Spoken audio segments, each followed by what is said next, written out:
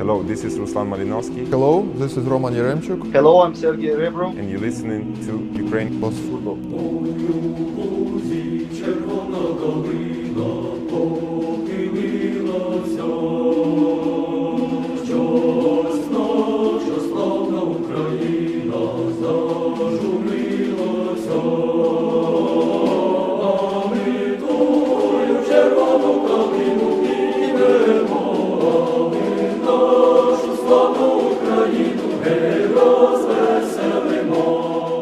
Separation makes the heart grow fonder, as they say. We're back after a few weeks away. The first international break of 23-24 is already upon us.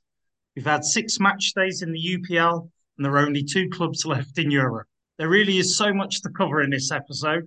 Get ready for it, as England and Ukraine meet again this weekend. It's a pleasure to give a very warm U+F hot welcome to Simon Peach.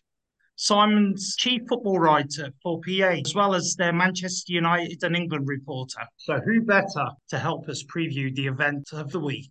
Strap yourselves in, guys. This is another episode of Ukraine plus football. England, England, thank you for support. England, England, thank you for support. England, England, thank you for support. Now, before we dive into this week's events, let's go back to March. I mean, for us, it wasn't the most exciting, memorable experience. But I mean, Ray, what were your, shall we say, lowlights of that event? Hi, Adam. Hi, guys. Yeah, that's National Week coming up, and we recalling the game with England was under Ruslan Rotan, who is not having his best time at the moment in the league.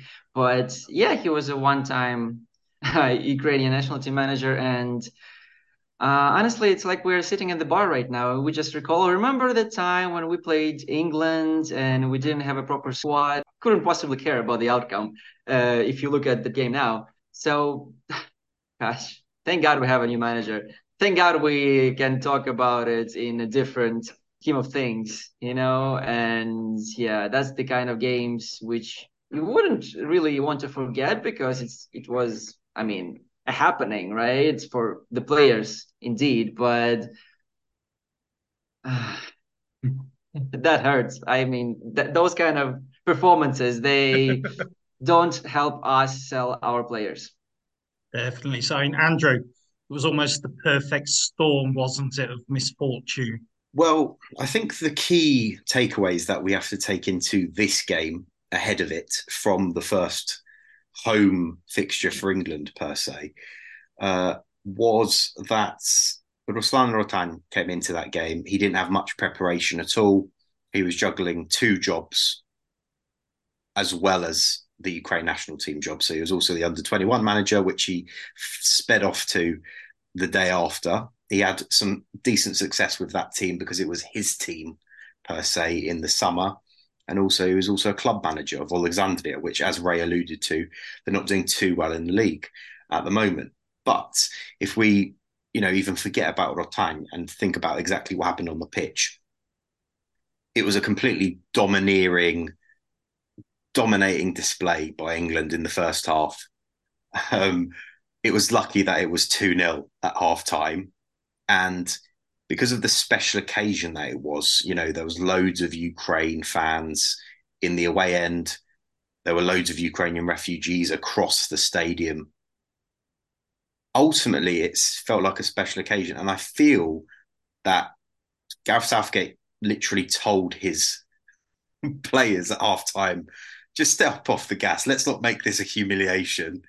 We've won it anyway. And yeah, that will be it. Let me just tell you some of the players that featured in that game for Ukraine. Malinovsky was playing right mid or right wing, per se. He's not even in this squad coming up, which we'll touch on later. Alexander Svatok, who's Dnipro 1 centre-back, who's him and his whole team have had a terrible time as in Europe, in the European qualifiers this past month. He's not in the squad either.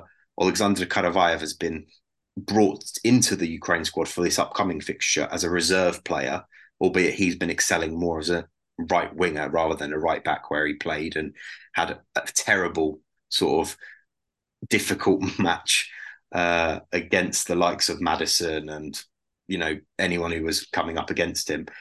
And let's not forget, Yevhen Konoplyanka came on when Ukraine were 2-0 down. He decided to be subbed on, kind of thing. It seemed like a complete, like, sort of testimonially kind of charity game, that whole match, to be honest. And I'm hoping going into this next one, it's going to be a lot more serious and a lot more competitive. That's the minimum we can ask for. Just competition from Rebrov's new side. I think very well put there. Very well put. Simon, first of all, great to have you with us. Thank you for taking time out of your evening schedule to join us. First, what are your recollections of that day? Do you think, Andrew Ray, did they sum it up from the England perspective? And have England been since then? And, what's the mood in the country ahead of this game? Yeah, so my overriding memory of it was that it was a special occasion more than a competitive match. The 4,200 Ukraine fans, there was 1,000 displaced Ukrainians invited by the Football Association. There was the show of solidarity and unity before kickoff. And I'll be honest, because England was so focused on bouncing back from the World Cup when they played Italy, when it got to the Ukraine game, you look at it a day or two before and then you go, obviously there's so much going on in the country in itself. And then you look, right, so you've got Ruslan Rotan as manager. You appear to have an aging squad that isn't we're not really entirely sure what to expect. And in my head, I still had to side that okay, lost heavily to England in the Euros, but was still showed a lot of quality during that tournament. And I was surprised, perhaps naively, at how kind of easy it was for England. But obviously, once you think of the context, it's a lot more logical. And yeah, Andrew's mentioned the players there and the issues and the people out of position and things like that. And England had Harry Kane, Bukayo Saka, Jude Bellingham, who I think is going to turn into an all right player. You go through that squad and it would have been bad for England to lose that. And it's since then they've kicked on. Obviously, it's a matter of when rather than if qualification is secured. But from the selection that Gareth Southgate has made this time around, and people might say that picking a Harry Maguire is a sign of weakness. I actually think it's a sign of how seriously he's taking this, because he knows he needs experienced players to deal with this situation, because not obviously there's a so-called friendly against Scotland following this, but he will not be taking Ukraine lightly and the threats they pose. It's a very strong squad that he's named. He will not be experimenting whatsoever. He didn't do it in June against North Macedonia or Malta. He certainly won't be doing it in Poland. So I'm expecting it to be a harder battle. I'm kind of foreseeing a score draw, but I don't know what you guys think. In Ukraine, also a strong June window. Not as strong as England's, it has to be said, but some very impressive performances. What would you take from the June window? Looking forward to what do you want to see in this game coming up? Yeah, those were some impressive fixtures back then, and we were all excited. But it seems like an eternity ago right now, isn't it? Now we're looking at the Europe leagues. I myself started watching Serie A, La Liga, because a lot of our prospects out there, I chose the clubs which I want to support in English Premier League, which I haven't done for ages because we have our representatives there. And I obviously want all of them to be included. But yeah, Zabarny, Zinchenko, Tsikhankov, Dovbyk, not sure about Yaremchuk though, because he just joined Valencia. Malinovsky has not been impressive yet in Genoa. He was not in the squad anyway, so I think it's good that he's absent. Now, Andrew, obviously you touched on earlier some of the unique names that appeared in that game in March. Obviously, Konoplyanka, for example, long gone from the squad. How is the squad shaping up? Simon alluded to, obviously, England almost guarantee qualification if they win this game, because they've already got a 100% record. They scored 7 goals against North Macedonia when Ukraine just about beat them 3-2 after going 2-0 down in Rebrov's first competitive game per se. And, they dispatched Malta relatively easily too, compared to Ukraine's 1-0 in June. So it is a contrasting squad list compared to England in terms of the squad values. You see the likes of Jude Bellingham going for 100 million in the summer. Yes, we've got 100 million player in terms of Milo Mudryk, but he's far from setting the world alight compared to the likes of Jude and other superstars in the England team. We've got Andriy Lunin, Anatoly Trubin in the team from the goalkeeper perspective. But the issue we've got there is that neither of them have really been playing. Lunin started the first 2 games, then Kepa came in at Real Madrid, and it seems like Kepa's going to be the number one. Trubin, he's not actually debuted for Benfica yet. So he's been without first team football since the under-21 Euros, because Shakhtar didn't utilise him really during the pre-season, and he's not really had any practice. And we know the issues that you get from goalkeepers that come in international breaks, don't really have that sort of match day practice. They don't really get their elbows on the ground in terms of diving and everything. And, sometimes you get some stupid decisions due to sort of the mental blips and the need to try and impress, which sometimes go a bit too far. The fact that Trubin was the number one in June, it sort of lures me into the fact that he probably will start in these matches. Let's see. A big positive, though, from the March game in comparison to what we're going to be seeing now is Ilya Zabarny's back. And he's one of the few foreign-based players in the top 5 leagues that is actually starting regularly and playing. Bournemouth have had an indifferent start to the season. They've had a few losses, a couple draws, but the fact that Ilya Zabarny has been starting in all of those games, putting in decent shifts, to be honest, overall, not clean sheets per se, but it's Bournemouth, so they're going to have a hard time in the league anyway, but he's getting that experience in, and he seems to be favoured by the new manager there, which is also a positive. And can I come to Simon there? And obviously, Zabarny, he seems to be making a bit of a name now in the EPL. Would you agree with that statement that he's starting to, out of the Ukrainian players that have gone across, would you say he's made the most prominent steps forward? I mean, I'm surprised to be sitting here and saying this, but yes, at the moment. I mean, look, I didn't know too much about him when he came over to Bournemouth, and he didn't set the world on fire when he got there. But this season, he's been solid. He's one of Bournemouth's top 5, top 6 players, starting regularly, doing a good job. As Andrew mentioned, clean sheets have been hard to come by, but that is when you're going to Liverpool and stuff and playing Tottenham, it's no disgrace 4 games in. So, and given his age, that he is going to come on. Who will play alongside him? In all honesty, I think it will probably be Matvienko, Right. the Shakhtar centre-back, who will start in that one, because those two have been a sort of a stalwart over the past few years. Krivtsov has been playing quite well for Miami. There's no doubt about it. But, I think it's just due to his age, and even if we recall the 4-0 loss at the Euros, when Shevchenko decided to play 3 at the back in that game, I'm pretty sure Krivtsov didn't have the best of games against Harry Kane, and the early you on. can play him again then. Sounds great. Put him back in.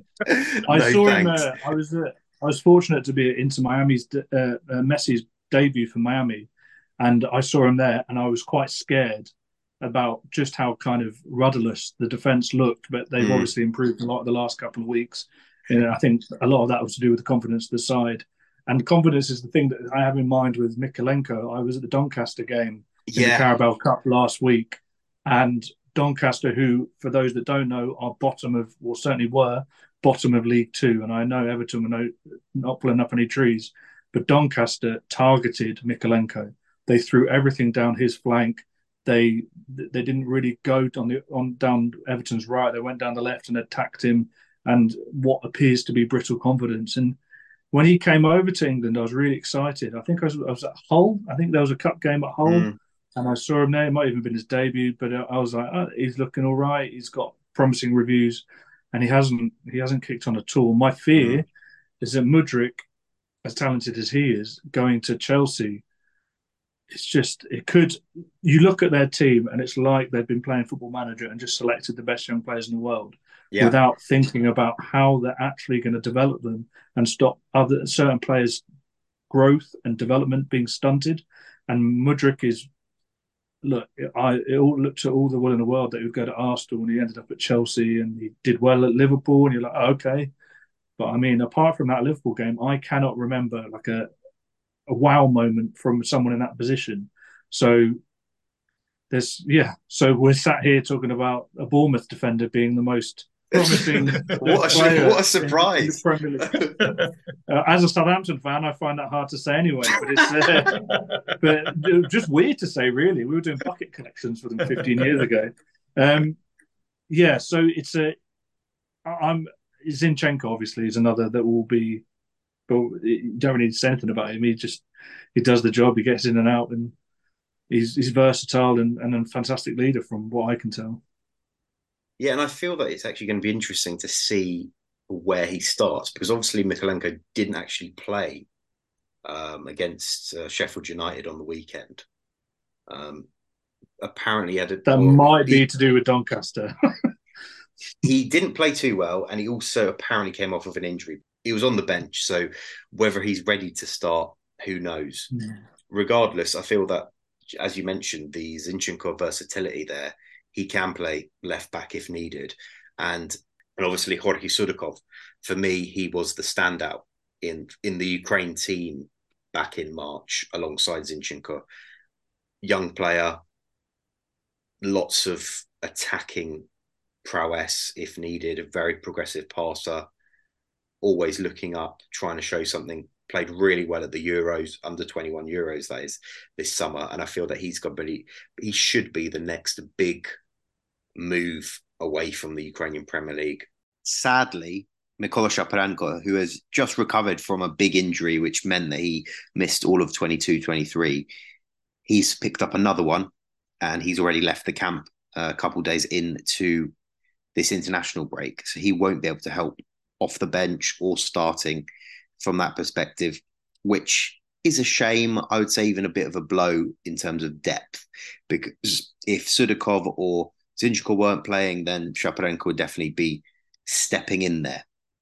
And also, I think worth mentioning that Serhii Sidorchuk, he missed a day of the camp this week as he went to sign for his brand new team, KVC Westerlo in Belgium, where he's moved away from Dynamo Kiev.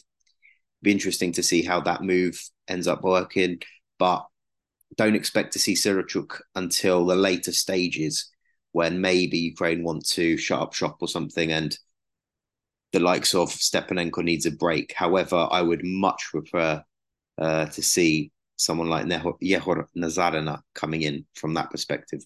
But I do agree with you, Simon, that Mudryk, he's not been able to hit on yet at Chelsea. Chelsea probably is not the best environment for the development of talent, especially with how intense the pressure is and the fact that every game you have to do something. And when you're coming on in the last 10 minutes or so, it's increasingly difficult. So we'll see how that ends up.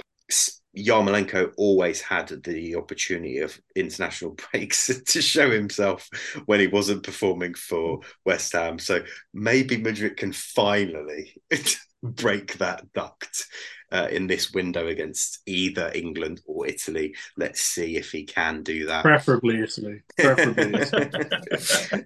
But yeah, and then just to round it all off, we've got one debutant, first ever call up for Yehor Nazarena, sort of defensive midfielder from Shakhtar, who's getting involved in there. Artem Dovbyk up top, probably the one that's going to start, despite the fact that Yaremchuk started back in March. Yaremchuk's scored a few hat tricks against Icelandic sides, which doesn't really say anything about goal scoring form. He's not made his debut for Valencia yet, despite the shock sort of transfer that he made there on loan near deadline day. So I think we probably will be hoping on Dovbyk and Van Aert to do something. against England. Let's see. Do you see also Dovbyk starting with Sagankov and Mudryk playing off him in a 4-3-3? Possibly, albeit in the June internationals, we saw that Brebrov wanted to use a 4-4-1-1, where Tankov was a support striker. So I think that's what we're probably going to be leaning towards. I have to ask some. Any surprise? You mentioned earlier about the squad with Harry Maguire, and I think, am I right, Jordan Henderson's in the squad as well, which has got a little bit of press. Any other sort of surprise call-ups, any players that you think Southgate might give a chance to? Well, honestly, I think he'll just go as strong and as experienced as he can for these games. Certainly the first one. I think you could probably name the team now. It's near enough. It's going to be strong. I can see Harry Maguire starting, so whether you consider that strong, I'll leave that up to you. But I can see him playing centre back alongside. Do you give Levi Colwill his debut in an environment like this? Probably not. I'd probably start Mark Gahey. England are without John Stones, Eric Dyer, and because he doesn't play football anymore, and Tyrone Mings through injury. Luke Shaw is out, so Ben Chilwell will start. Trent Alexander-Arnold's injured and pulled out of the squad on Monday, so we won't be experimenting with him in midfield anymore. It's going to be pretty strong. Jude Bellingham, I'm sure you'll be scared of after the way he started for Real Madrid.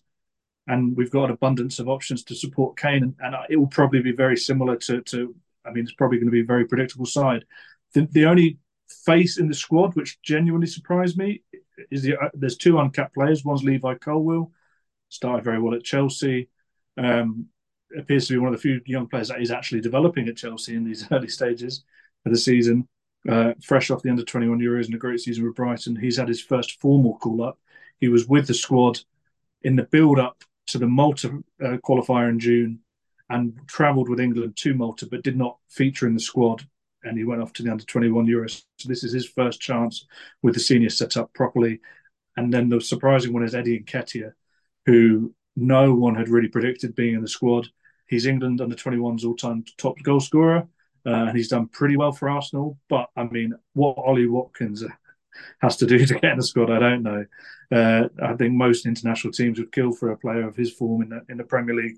So it's going to be pretty. If there's any kind of tweaks, I imagine it's going to be Scotland. England are so close to wrapping up qualification, and this is their hardest remaining game, comfortably on paper. So it's a real chance to put down a marker, and England will know that there'll be an enormous amount of support for Ukraine and I want to not butcher the name of this place, Wrocław. After that, you guys have a chance to kick on against Italy, an Italy side in transition under new management. So Ukraine's going to be absolutely desperate to get a win, and we're going to be absolutely desperate to not lose. I think that's basically how I would be approaching it, or how I imagine Gareth Southgate will be. Are you expecting a good English contingent out there in Wrocław this weekend? Yes, it's a weekend in Poland, and it's sunny. Needs no more, doesn't it? Needs no more. Yeah, I'm hoping it doesn't. Sometimes England fans, some of them get a little bit too stag doy, so hopefully it doesn't turn into that. But I imagine England support travel in great numbers wherever they go, and when it's a chance to visit a place many people won't have visited and has rave reviews, they'll be there in great numbers. But yeah, I'm fully expecting it to feel. Sadly, obviously, the match cannot be played in Ukraine, but I fully expect it to feel like a home match. Yeah, and Andrew, what's sort of the state of play over there at the moment? I know you're arriving. Because any other news from the camp? So Ukraine arrived in bits per se. The first contingent arrived on Sunday from Ukraine, some from Kiev, some from Lviv, just based on where they had their sort of UPL fixtures. Then they arrived in Poland from Rzeszów, flew into Wrocław, and they're based around half an hour from Wrocław city in a sort of a small town just outside, where they'll be training for the next week. So Rebrov has got a good 5 days of preparation with the full squad. Monday, sort of the other foreign contingent arrived, the ones that have been playing abroad elsewhere, the likes of Dovbyk, Tankov, Lunin, Yaremchuk, all the other Premier League lot. So I think that they should have, a good 3-4 days to get ready, and let's see how it goes beyond that. To be honest, I think it's going to be interesting in Wroclaw because there is a huge Ukrainian contingent there. In terms of people have been living there even before the full-scale invasion, a fair amount. We've also seen, as far as I'm aware, it's quite a university kind of city, so there's a lot of Ukrainian students there too. And Ukrainian Association of Football, in terms of the ticketing, they made it extremely difficult for any England or any UK-based person to purchase a ticket in the home end. So if you wanted to go on sort of the UAF ticketing service, when it went on general sale after 2 days of you can buy on crypto because that's one of the UAF's sponsors. Following that, when it went on general sale, you had to have a Ukrainian VPN or a non-UK VPN. You had to have a Ukrainian number or a non-UK number, and you also had to have a bank account that was registered not in the UK. Had to buy a few tickets for some friends that live in the UK. That took a while, to be honest. Had to pull levers from friends who live in Kiev, etc. But we got there in the end. But I'm hoping that all in all, that it should be a sellout. Just 2 weeks before this game, Alexander Usyk fought against Daniel Dubois in the exact same stadium. So that was sort of the litmus test, the tester for this, I guess, bigger, even more interesting event from a Ukrainian perspective. However, we have seen over social media over the past year or so that Wroclaw or local Wroclaw Polish fans, or Slonsk, Wroclaw, Slask, for the club that is based there, aren't particularly too fond of Ukrainians or Ukrainian fans. So I just hope that, not even based on from an England perspective, that there's no trouble from like a Polish contingent for anyone traveling towards it, because I think that it should be a nice, fun occasion.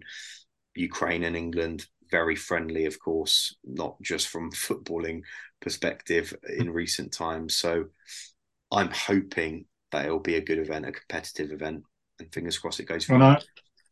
And hoping as well it's not as controversial as Usyk Dubois as well. We want this English-Ukraine battle to be a fair fight. I mean, before we move on, I do have to ask, Andrew, were you surprised by the UAF decision to host the game here? Possibly, but I feel that Poland probably was the best option.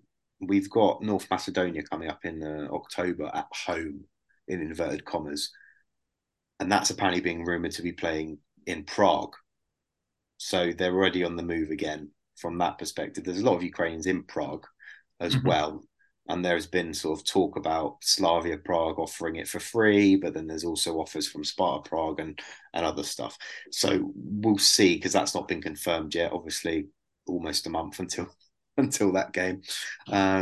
But let's see what happens. I think that Wroclaw is a good choice for the fact that there are a lot of Ukrainians there, have been a lot of Ukrainians there for a long time, and I feel that come match day, it should be close to, if not a sellout. There was talk about this game with England being held in Austria, in either Klagenfurt or Vienna for a while. There was even reports in the Austrian press that was going to happen. But to me, it kind of always made sense for, and I know Shakhtar are going to be playing in Hamburg in the Champions League and stuff. Well, from a purely amount of Ukrainians percentage, population-wise, yes, I feel that Poland probably is the best place, because there are just so many Ukrainians there, like in the millions, up to 5 apparently. And that's not just refugees, it's also economic migrants who've moved there for years. And I mean, it's pretty easy to get to, even if you live in somewhere like Germany or Austria or the UK even, cop on a flight And there you are. And even for people from Ukraine that might be coming over, women, children that might want to come for the day or something like that, pretty quick. Maybe not getting over the border, but I mean, it's relatively simple compared to going even further away. So I don't fully understand in terms of the logic of maybe moving elsewhere from an Austria perspective, or as we mentioned, Prague. But I feel that it's all to do with economics. At the end of the day, it's to do with like how much all of it's going to cost from that perspective, rather than a full focus on attracting a lot of fans. Am I right in adding that Shakhtar would have hosted their UCL games in Poland if a stadium was going to be available that can host UCL games? And it's Warsaw qualified for one of the group stages, which took that stadium out of use this year for them. Yeah, exactly. So I think it was Legia Warsaw that they were sort of where they played last year. And similarly this year, they just thought we can probably do a bit better economically in Germany because we can attract some Ukrainians, but we've got a better chance of attracting some of the home support in the country that we'll be based in, per se Hamburg. And I mean, prior to the Champions League draw that took place last week, they'd sold 30,000 sort of season tickets for all three, for the sort of the three home games that they're going to be playing there, without even the opponents being known. So that just shows that from an economic perspective, I think Shakhtar have made the right choice. The England game isn't the only game this international break, although we would love to play England all the time. It's always a fantastic event. But as Simon mentioned earlier, we also face the Italian side that is in transition. And there's been some surprising changes with the national team over the last even month with management, if I'm right there, Andrew. Yep, Roberto Mancini's out, and it's Luciano Spalletti, lover of Zenit St. Petersburg, in. If there was ever more motivation than that, eh? Yeah, well, let's see what happens. I think, they've got to, to be honest, I feel that prior to this, if Mancini was still around, Ukraine might have even had a better chance because they seem to have been having a few issues. They obviously lost to England and they might have been more up for the taking, but now you get the classic sort of new manager bounce. Even happens in international football. He's called up a relatively young squad, but quite a dangerous one. I think it's going to be a tough one. And the fact it's at the San Siro as well, it should be an iconic game. But the fact that it is going to be Spalletti's, his first sort of one of his first competitive games, it leaves Rebrov in a bit of a dilemma. Like, how are we going to face up against them? We don't know how they're going to set up. Maybe you might sort of completely switch up against things. So it's going to be difficult. But, if Ukraine can get even a draw away from home, I think it will be a big boost in the battle for second place, because Ukraine versus Italy is the final game in this group. So that could end up being sort of the shootout, the finale for this one, a lot more exciting, because England will probably have the group wrapped up by then. Simon, love to get your thoughts on the Italian side. Obviously, England played them back in March and had a pleasing victory for the English team. And a few words on the Spalletti appointment as well. Maybe I'd missed something, but I was surprised to see Mancini leave in the way he did, and then to mysteriously turn up in Saudi Arabia, presumably for the love of the game, a couple of weeks later. But I mean, he's done a good job. Spalletti at Napoli last season was an excellent coach. I was fortunate to be at their home game against Liverpool and was blown away by the style of football that he'd got them to play. Whether he can have that impact straight away with Italy, I'm not so sure. I mean, there was an era not so long ago where you'd look at an Italy squad and every position you'd go, wow. And now I look at different positions and I say who. And that's not meant to be offensive. And that's what I mean about them being in transition. They seem to be in perpetual transition. Yeah, they beat England in the Euros final. Can't argue with that. I thought over the course of the tournament they were the best team, and obviously better at penalties. But they've lost a lot of key players since then. They've obviously failed to make a number of major tournaments over the last 6 to 8 years. So they're constantly striving to change, and that means that they're call-ups of players that aren't as familiar. I remember seeing Gnonto make his debut. Obviously, he's come to the Premier League now and did pretty well at Leeds. But when you're giving a player who's only played in Swiss football his debut at 18, that kind of shows you kind of that it feels like they're where England were maybe 5 years ago when Gareth Southgate was giving Callum Hudson-Odoi his debut, Jadon Sancho his debut at 18, 19, because they were promising players and he was looking to continually develop the side. And that's kind of feels what the project that the new manager is taking over. It's going to be an interesting watch. I'll be perfectly honest, I haven't seen much of the Italian side. I've definitely not in World Cups over the last decade or so. It's I'm pretty sure I've read a stat somewhere. The last time they won a knockout game in the World Cup was the 2006 final. I digress. I digress. Right. I think shall we have some predictions? Ray, you've been sat quietly over there. You've been very well behaved in the corner. For the two matches, how do you see them playing out? Presumably a draw. I would settle with a draw. I would even settle with a boring football. If we show boring football and a draw and 2 points. Andrew? Yeah, 2 to 4 points will do me, but that's very ambitious. I think some people even take 1 point. Which way around though? I don't care, to be honest. A win at the San Siro would be iconic, but just from a personal perspective, it would be more sweeter to beat England, just to rub it into a few friends of mine. But anyway, let's just settle for 2 points, 2 draws, and we'll keep it at that. Just make England's qualifying campaign slightly more exciting for at least an extra game. Take it into October before they actually seal the deal. Simon? Oh, look, as a fan of narrative, I'd like there to be some. I don't want to sound like a spoiled Englishman, but these qualification campaigns, you kind of run out of ways to say England have won, we've got the tournament, and then you get to the tournament and you don't win. So it would be nice to have something slightly different. I was actually speaking to someone at the Football Association during this to see what the permutations would be, and it doesn't seem likely that England can officially rubber stamp their place this month anyway, because England have only got one qualifier and it relies on, I think Malta beating North Macedonia might be the bit where it falls down.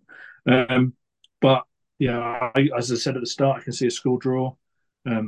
It's at that stage of the season where the English players aren't fully up to speed. It's at that stage of the season where, as I said, he's having to rely on the tried and tested rather than necessarily the players that are getting the most game time and in the most form. And they're playing against a Ukraine side with, if I'm honest, a lot more to play for at this stage of the qualification campaign than England. So with that in mind, I can see this being a school draw, and then look, hopefully you can beat Italy for us, and as we try and get any punishment we can get for the Euros final. So I'd back you to win at the San Siro. You can do 6-0 if you want. Oh, brilliant. Thank you for that. All right, then. Simon, we really appreciated you taking the time to talk with us today. It's been some great insight in there. And yeah, where will you be watching the game? I will be in the stands at the Tarsinski, deciding whether to wear shorts or jeans, depending on the temperature out there. But hopefully, as Andrew said, it all goes peacefully. We can all have a nice time and watch an entertaining game. We hope so as well. And say once again, thank you for joining us tonight.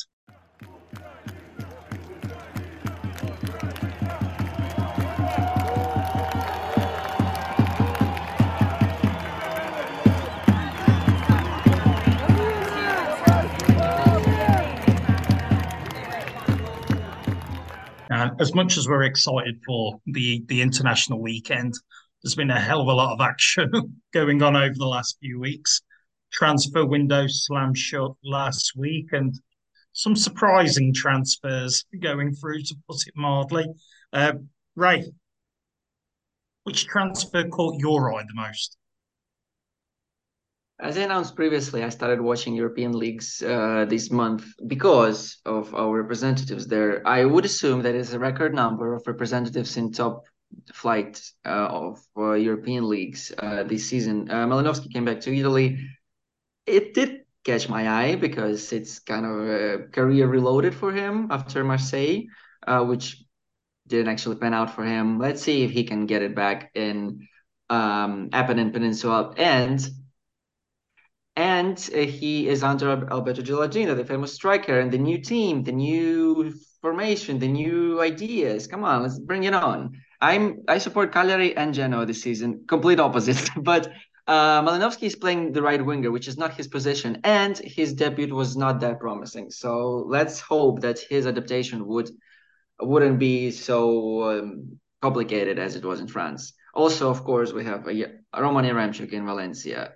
The huge struggle from him in both Belgium and Portugal the last 2 seasons. Same as the other prospect we announced before. Nazari Rusin is moving to Sunderland Championship. For me, this guy was in Zorya, I know, but he went under the radar for quite a while, saying that he was in Poland, he had problems with the adaptation there, and now he's moving to Championship from all championships. Sorry for that.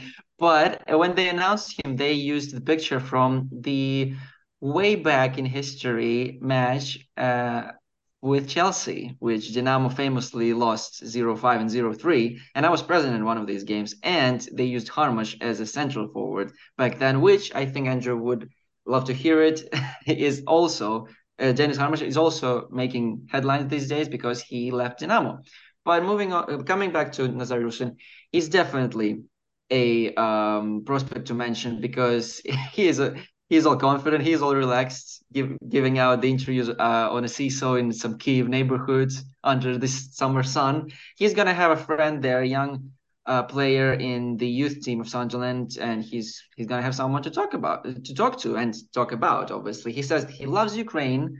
Nazar Rusin, that is, but he would like to drive himself abroad, which is completely understandable. But with Roman Yaremchuk, bottom line is, well, Valencia is not the one we remember it. It's not as bad as Deportivo La Coruña, obviously, from 20 years ago. But hey, all I'm expecting is the rise of the Bats, just like we saw them doing that in 2 European finals in a row in 2000, 2001. This was sponsored by Old School Football. Good luck to Roman Yaremchuk. Definitely so, definitely so. Andrew, got to get your take on this. The Rusin transfer to Sunderland, we've seen Swansea taking Ukrainian players. There seems to be a huge swell of support for bringing Ukrainian players to the UK at the moment. What do you think's behind it? Well, I was talking to someone the other day about why it might be a thing, and I feel that it's kind of an untapped market. The players outside of Dinamo or Shakhtar, you can probably snap up pretty cheaply. As Rusin bin, apparently 2.5 million euros plus another 2.5 million in bonuses if he ends up doing well. Why wouldn't you take a risk on that when, if you have to buy a 17-year-old for 7 million, which Sunderland have also done in terms of Jude Bellingham's brother, Job. They did that earlier on in the window. So it's going to be interesting to see how he adapts, to be honest, because he's never struck me as a player that's like, wow, this guy's going to set the world alight. He's like a super amazing prospect. But age 24, he seems to be good enough in terms of the last season that he's had, coming in off the left wing. He can also play on the right. He can also play centre forward, which is his sort of main position per se, but he's not really a target man per se because he doesn't have the physical attributes for that. Good luck to him, in all honesty. I just hope that the adaptation process works because, as Ray alluded to earlier, he didn't go out too well for him in Poland. He had a falling out with the manager. He got, a 6-month loan. He spent most of it at the sort of under 19s or whatever, wherever he got demoted to, didn't play. He just needs to learn English pretty quickly, ideally. And I mean, it's not going to be too easy up in the Northeast where the accent's like ridiculous. But fortunately, Rusin himself, a sort of a unique way of talking in Ukrainian. So that'll be interesting to see. And Bray alluded to Yaremchuk moving to Valencia. Good luck to him as well. Fresh start, but not the Valencia that people probably remember of old. So it's going to be a tough season for them. But he just needs to hit the ground running, get a few goals, and build that confidence back. And one person we haven't mentioned yet is that the golden boy, Viktor Kovalenko, has found a new club. He's at Empoli now. After obviously, he's actually on loan from Atalanta. So let's see how he progresses. But I mean, no real serious hopes of him ever getting back into the national team unless he sort of sets the world alight there, in all honesty. But moving on to Dennis Harmash, he has had his contract mutually terminated by Dynamo Kiev. So he's now a free agent. He's had links with Osijek in Croatia.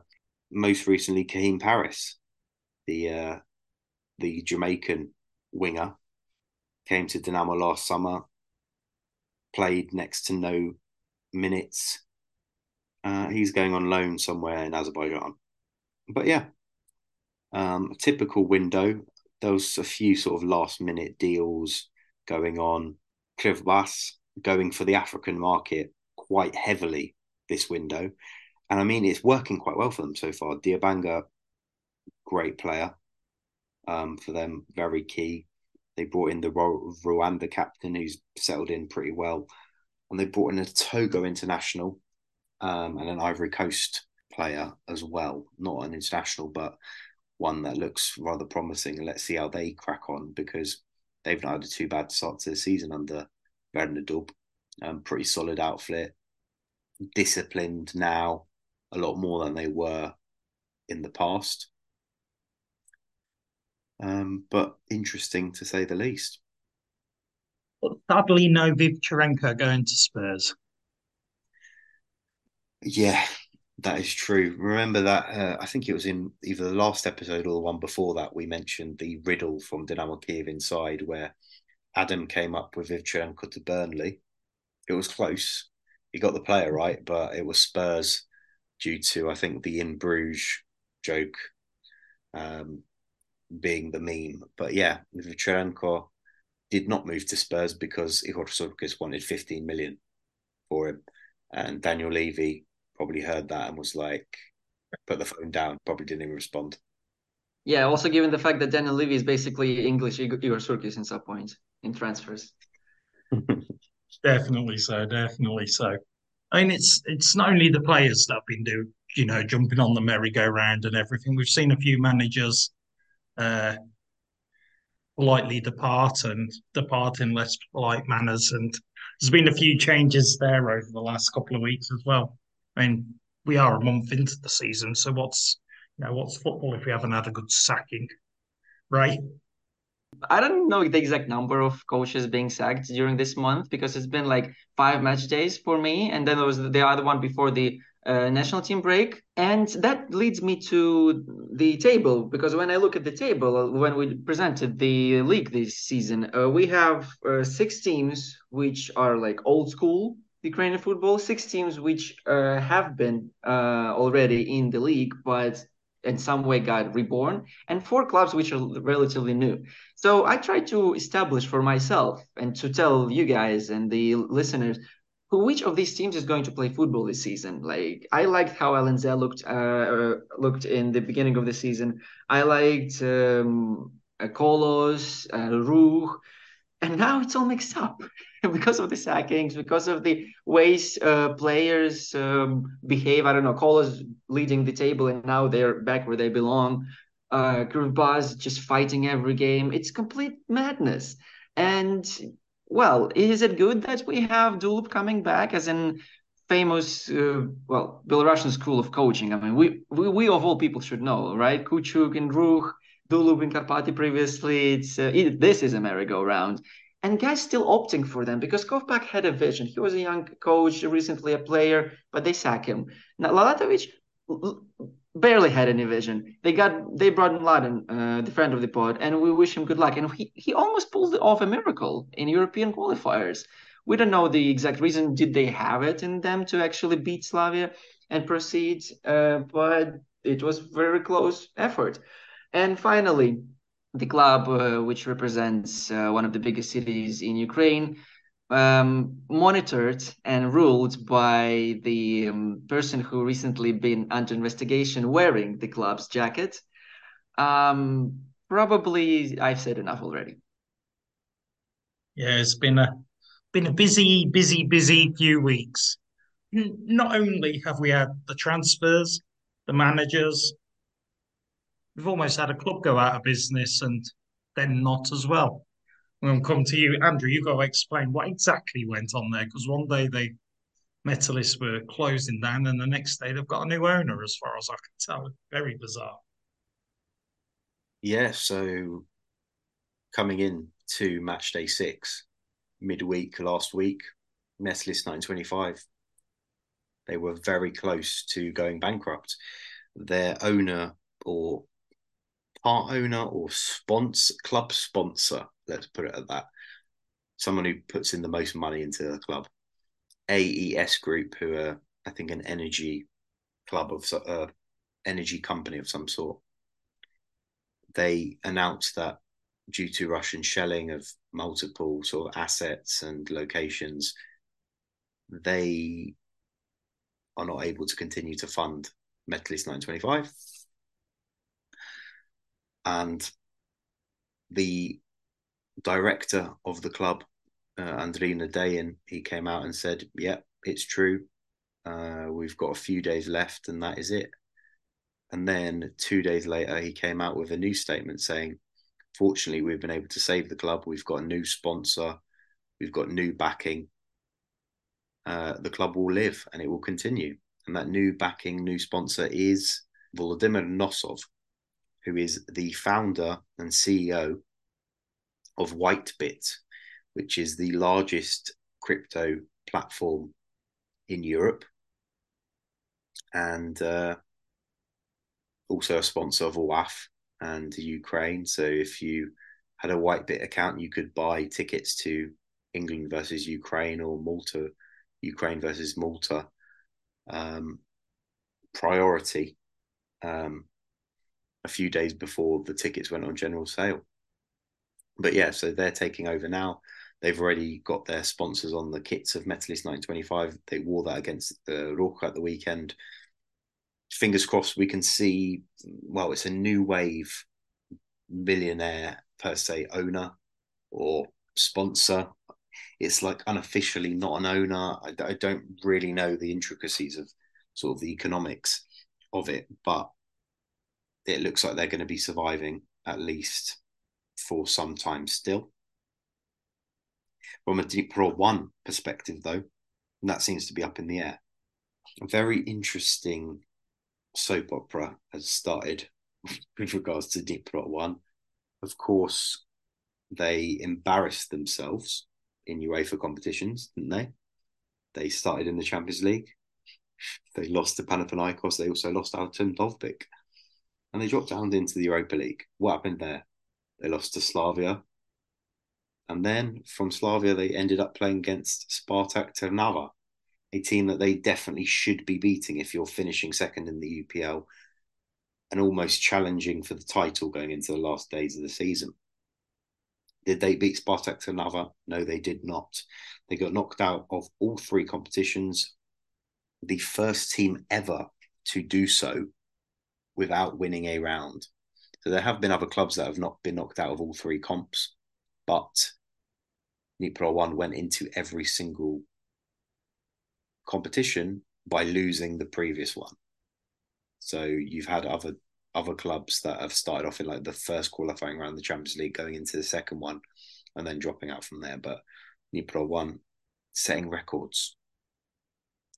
And from a Dnipro 1 perspective, their alleged ghost owner is now under investigation for corruption in Ukrainian courts. He's currently in prison for the time being whilst he awaits a appeal, and he's not going to be taking bail apparently, and that bail equates to 509 million hryvnia, which is around 2 Artem Dovbyks if you want to put it into perspective.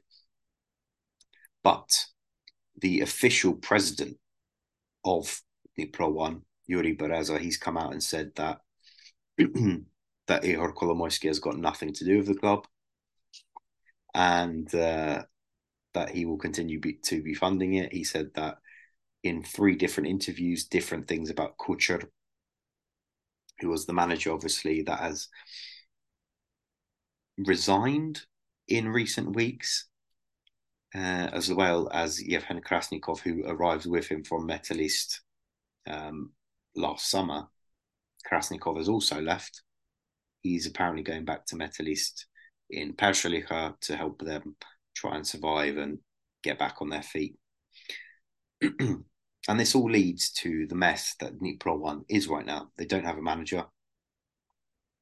They are also moving back to Dnipro City to play at Dnipro Arena their home games and their cup games for the season, which has already caused a big problem. So Domingo Blanco doesn't want to go back there. There's a big question whether he will return. I think that it's almost certain that he probably will leave the club.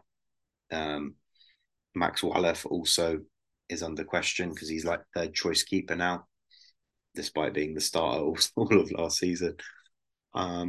He is, I think, skeptical about going to Dnipro. Apparently, some Ukrainian players who are not from Dnipro are also skeptical about going there. And rightly so, because it is quite heavily bombarded a lot. I mean, there was a direct hit missile about 200 meters from Dnipro Arena a few weeks ago. So the fact that that decision is being made is obviously from an economic perspective, because they probably can't afford to carry on playing in Uzhhorod. And there's also no logistical sense to it because they're not playing in Europe, so they don't need to get out the borders very quickly or anything like that.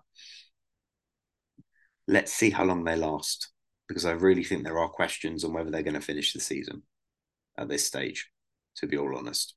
There's like rumours that Dmytro Mihailenko might return as manager, who was the ex-manager, very deep voice, but he is currently, I think, in Cyprus or something. Why would he trade that to come back to Dnipro 1? It just doesn't make sense. And with everything that's happening with the investigation into Kolomoisky, with the vector potentially turning onto sort of Ukrainian domestic, I'd be surprised if Dnipro 1, number one, finish the season.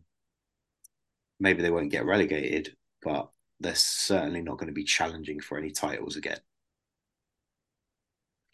Definitely so. Definitely so. It's probably a good jumping off point to the European campaign, the Dnipro. And before we go into it, I have to say it's a nice way to change the narrative about the European campaign. Because if we start with the worst performers in the Dnipro, -1, the only way is up. And we can start looking at slightly better things than the abject performance that was the Dnipro -1 over the past week. What, Dynamo counts as slightly worse or slightly better? Slightly better. They got through a round. Sorry, they won a match. Borskla, they won a match. So it's getting slightly better. It can't be as bad as the Dnipro -1. At the time of recording, of course, before the group stages started, 17th in the coefficient table, with a very sad 1.7 so far points this season, which is a lot lower than all the other counterparts. But interesting one that I read today, UEFA Rank Twitter account is a really good one to follow. And they've shared that with the change in the Champions League, if the holder if the winner of this year's Champions League automatically qualifies as champions, Shakhtar are in prime position to get an automatic slot in the group stages again, and will take that extra place at the moment. Only if they win the league. Only if they win the UPL. Only if they win the league. So I thought it was quite an interesting one today. I was like, okay, there's always an additional clause. But Zaria, as Ray, you mentioned the Bartolovic effect. I thought they were quite unlucky in the end. It just wasn't meant to be. They looked really good in the first half. Then Bartolovic made a few changes, sort of made the team a bit more tepid. A lot of quality came off in terms of Guerrero, Alifarenko. They were subbed. And yeah, they conceded in the end from, a nothing chance, really. It could have gone to extra time, could have gone to penalties, but hey ho. But I mean, you look at their group in the Europa Conference League, and you'd hope that they'd be able to challenge for second, really.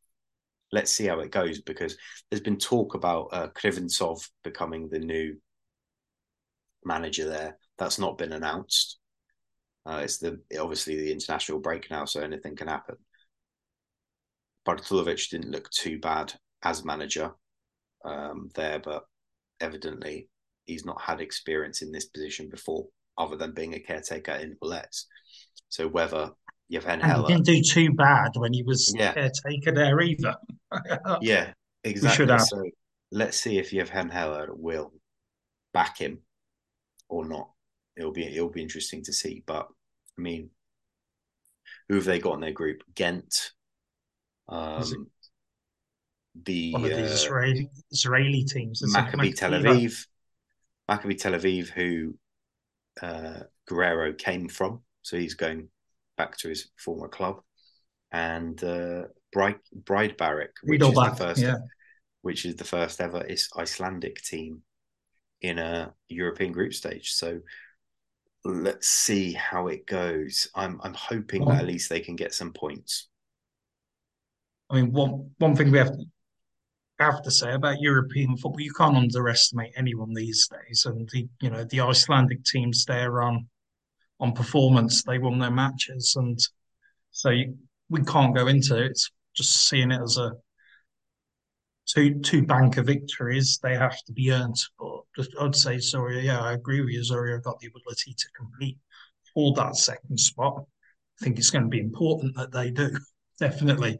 And maybe, Ray, with the Roosing transfer, they're not going to wait till like November for the UEFA money to come through to pay the players this time around. So we might get some good performances in the early match days instead.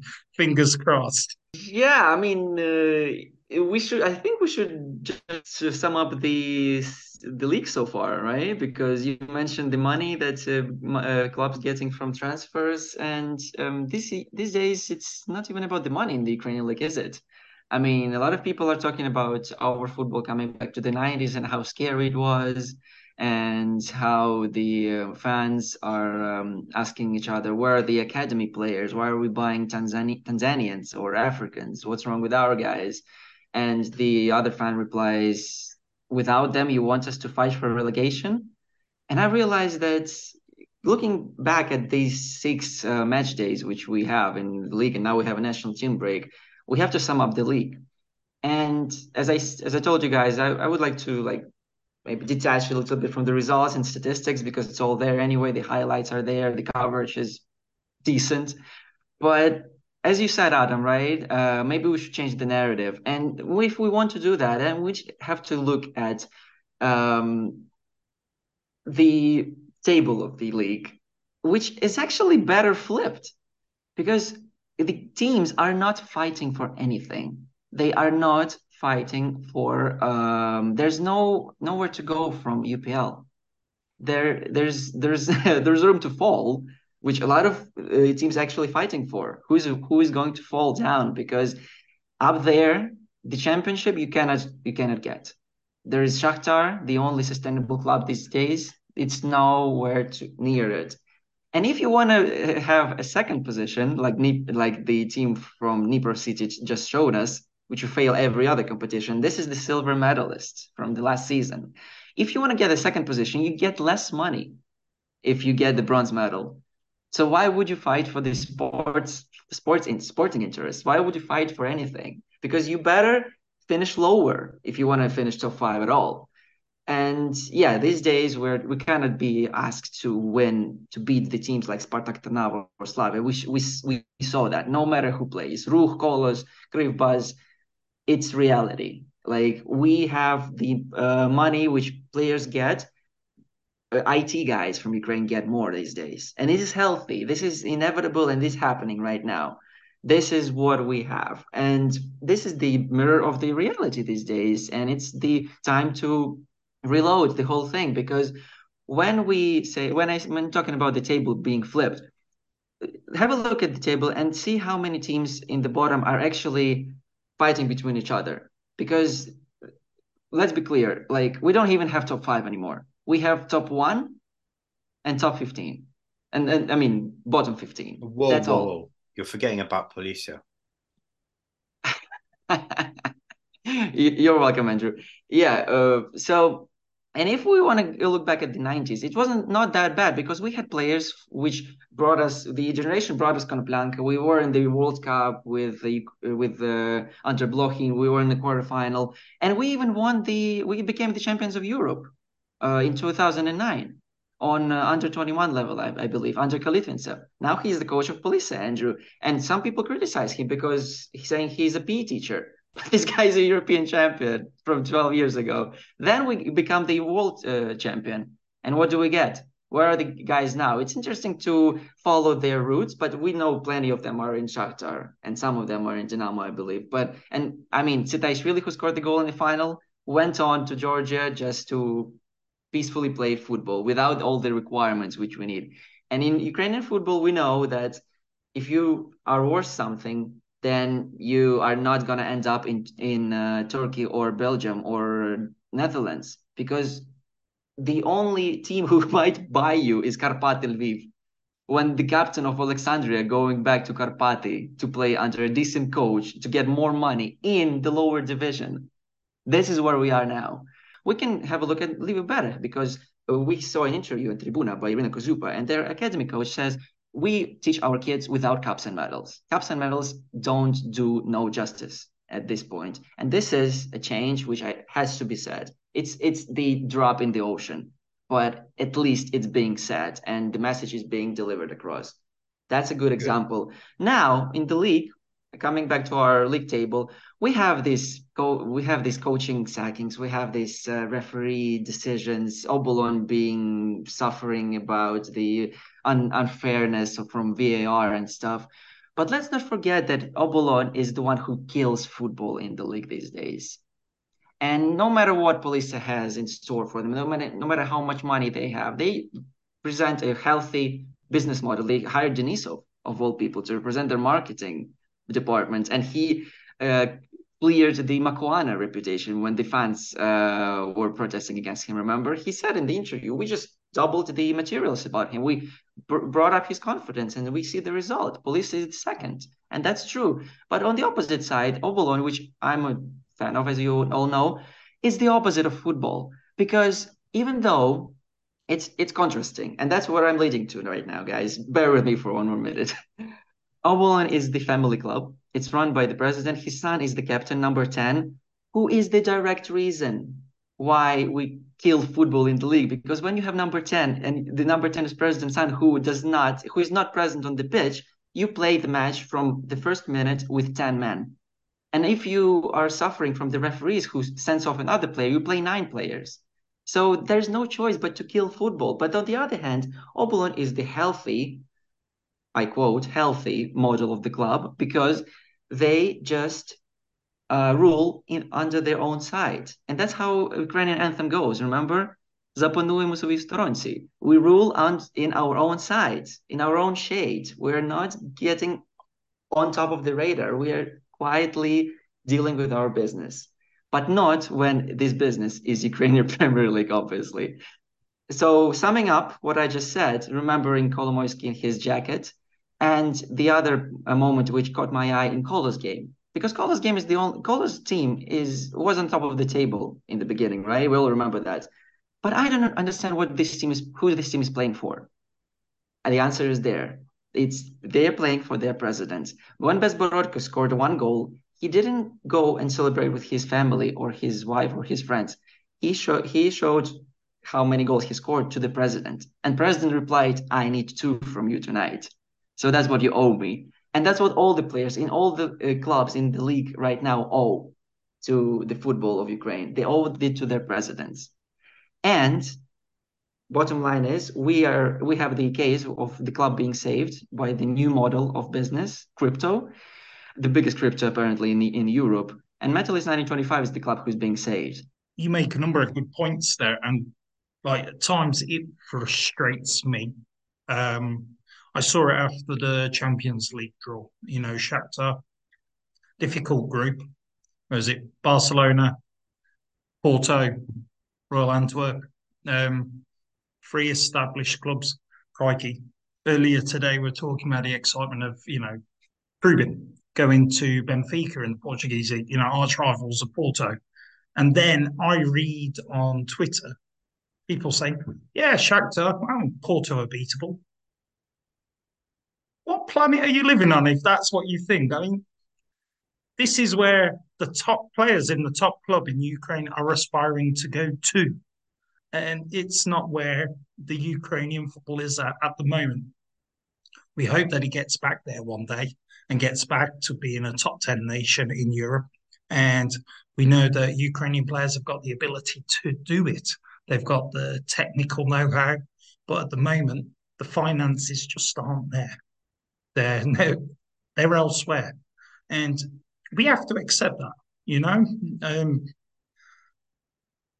as many people know, I live in the country that in the old days, I was told by a football fan here, they used to have a public holiday when the national team scored a goal in an international match. However, these days, they're sitting in third Sorry, Adam, place. do you know if they had one when Jason Rodriguez scored an own goal against us? No, they didn't. They'd moved on from then. And these days, they sit in third place in their Euro 24 qualification group as well, hoping to go there.